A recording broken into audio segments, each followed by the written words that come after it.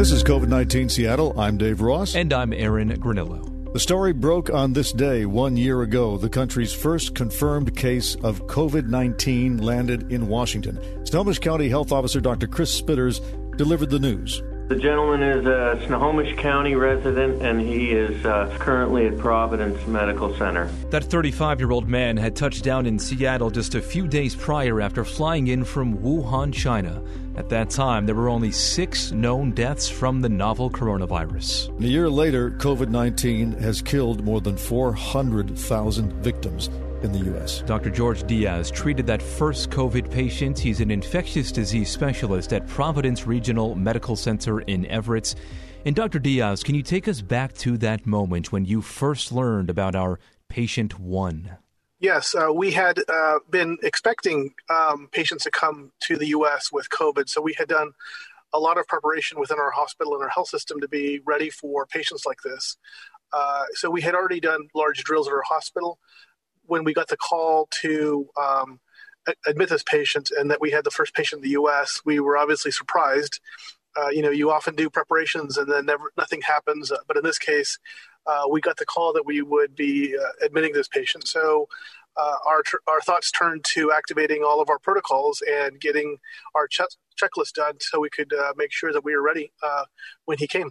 What precautions did you take? And were you aware at the time just how infectious this particular virus was? We weren't exactly sure, although we had started really looking into this in December when the first reports were coming out of China. And what we had heard was that it appeared to be quite contagious, and we had heard that there were substantial lockdowns going on in China because of the rapid spread. So while we didn't know specifics, we were very concerned this was going to be contagious and likely deadly. We had heard about some deaths already. We elected to use our Ebola precautions. That's the highest level of isolation that we have available. And we had drilled on that. Given the uncertainties of the infectiousness and the mortality of the virus, we felt that we should take the highest level of precautions. And so we trained on the Ebola precautions that had been in place for several years. And that's what we prepared for. Can you elaborate on that, Dr. Diaz? I mean, I've heard stories about, robots going in there to treat this first patient. Yeah, so the Ebola precautions are quite intense. It requires standing up a special pathogens unit, which was a 2-bed unit that we created at our hospital. It required very specific airflow, very specific PPE use, and we did use our telehealth robot, which was a standard telehealth unit that was inside the patient's room. The idea for this was to try to reduce exposures as much as possible. The nursing staff that provided direct patient care were in the room with him, but any other caregivers that needed to interact with the patient could use the robot, including myself. And so on the first day when he arrived, we turned on the robot. They wheeled the robot to the patient's bedside, and I could do an exam with a stethoscope that's built in on the robot, as well as take a history from him, visually using the robot screen. Wow! And did you sound the alarm? Did you call the state government? Did you call the federal government to say, "Hey, it's here. Let's do something"? They called us. So the patient had presented to one of our clinics the day before, and because of his history, he was very upfront about the fact that he had traveled to Wuhan and he was there visiting family. And when he got sick, he immediately went and reported his symptoms. So he was very compliant, and with his history, the clinic appropriately got him tested with the help of the county health district, and those samples were then sent on to the CDC and resulted overnight. So it was the next day that we were advised by the CDC that they wanted us to admit the patient for observation. Did everything that happened stem from that one case, or are we thinking now that a lot of people entered the country simultaneously with the virus, and that's how the spread started? Yeah, so the county health department did an extensive contact tracing, basically, working backwards. The patient himself was extremely compliant and open about everything he had done for the few days he was at home. before he came to the hospital. And so they were able to trace all the steps and did contact tracing with, I think, around 60 people that might have been exposed. And none of those persons turned positive. What we know now is that at the time that our patient was diagnosed, there were likely probably thousands of other patients in the U.S. that were COVID positive that we didn't know about. In part due to the difficulty we had with testing initially. Dr. Diaz, I wonder if you can reflect on this week's milestone when the country surpassed 400,000 deaths. What does it mean to you from your perspective as the doctor who treated the country's first confirmed case? Yeah, a year out from our first patient, we have a pretty grim outcome so far with 400,000 Americans dead from the virus and countless others who are debilitated from the effects after the infection. We've struggled as a country with dealing with the pandemic, maybe more so than any other country on earth.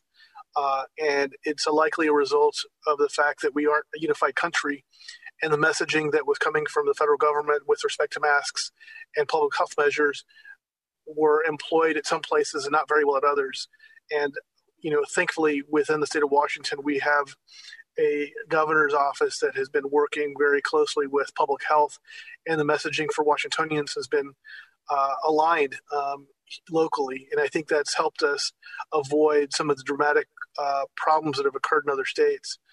But it's really, mostly sadness about the people that have died.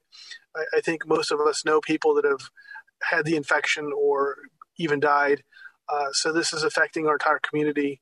And unfortunately, it's not slowing down nationwide. So this is something that will be with us until we get our whole country vaccinated. Did this have to happen, or could it have been prevented? Well, I think there were likely going to be deaths in the U.S. regardless. But, when you compare the responses to other advanced nations, and we're an advanced nation, we have, the highest healthcare resources in the world. Many patients come from around the world to receive medical care in the U.S. Most of the pharmaceutical companies that have invented therapeutics that we're currently testing are made in the U.S. And so we have a really huge advantage starting out with the resources we had. And when you compare to other countries that have similar resources, for example, South Korea or Taiwan or Japan, their responses have been one of national unity, where the entire population is on the same page with respect to how they're dealing with this virus. And unfortunately, we haven't been, and the results from that are evident. Of course, we have a new administration now, speaking about unity. But as you mentioned, Dr. Diaz, we are incredibly divided as a nation. So are we in too deep already to reverse the course of the pandemic, or can this new Biden administration create positive change in containing the spread? Well, firstly, for us to get past the pandemic, we have to have our population vaccinated. And I think that the new administration appears to be making the right moves with respect to a national game plan for getting our folks vaccinated. That will be welcome news within our state for sure. But there are unfortunately many people in our country that are exposed to disinformation and believe false things about this vaccine that's unsafe, when in fact we're quite certain that it's safe and effective. And those beliefs may be pretty well baked in, and it may be difficult to convince people to get their vaccines. And in those areas where these beliefs are strongly held, those areas will be a continued source of ongoing infections and deaths. How frustrating is that for you to know that there is so much disinformation and misinformation about the vaccine?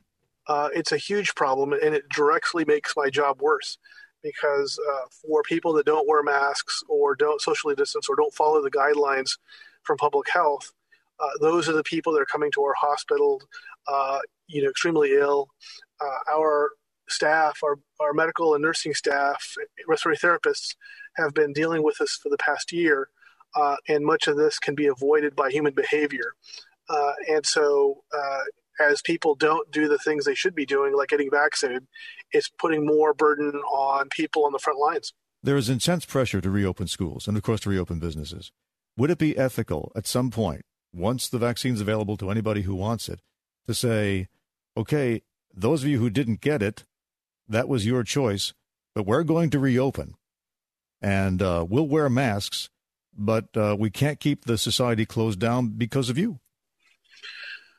Well, I hope we get to that point, because I think that, for example, restaurants, for example, it's a privilege to be able to go to a restaurant, sit down and eat.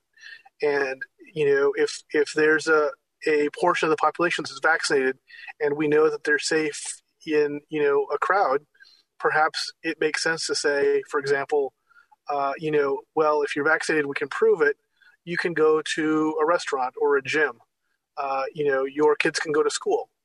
And for those people that choose to be vaccinated, perhaps, they're choosing to have their children be at perpetual homeschool, right? I mean, most places require vaccinations for measles, mumps, and rubella, and don't allow children to attend school if they don't agree to be vaccinated, because, they're not only risking themselves, but they're risking the population. So I have not heard much in this direction yet, but I would imagine that would be something that would be considered as we move forward, because I think people that are doing the right things, getting vaccinated, wearing masks, socially distancing, they should be able to get back to a normal life if they're no longer pose a risk to the population.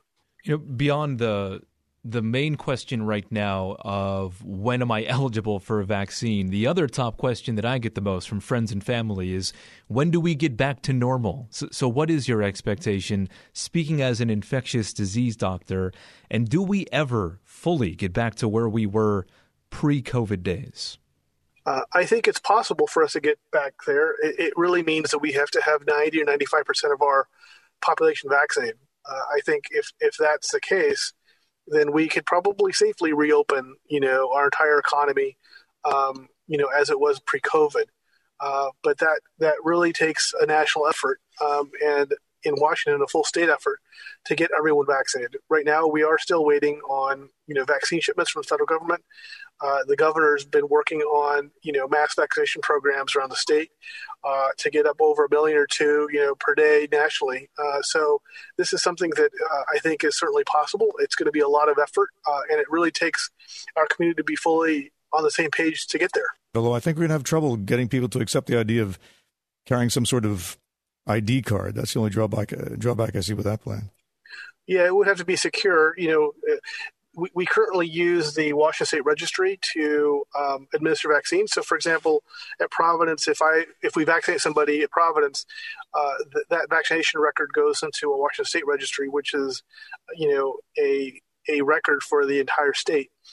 And so, if someone gets vaccinated somewhere else, we can look on the registry and see if they've been vaccinated elsewhere.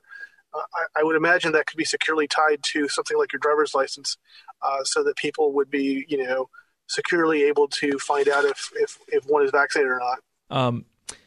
The thought right now is that this new contagious variant of COVID could be the dominant strain in the United States in a month or two.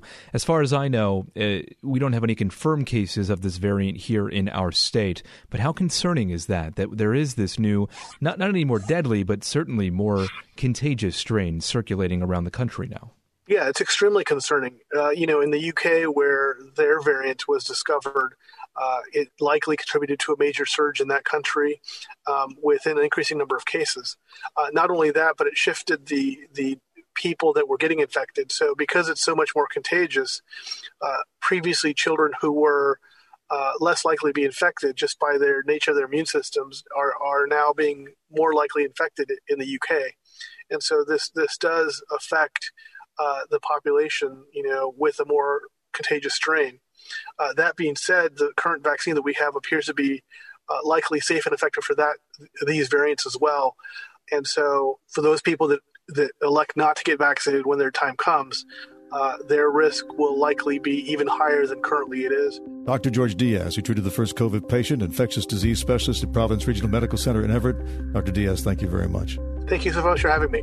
We'll be back with you next Thursday to discuss the latest coronavirus news. You can subscribe to this podcast, and you can also find our news coverage on mynorthwest.com or listen live at 97.3 FM.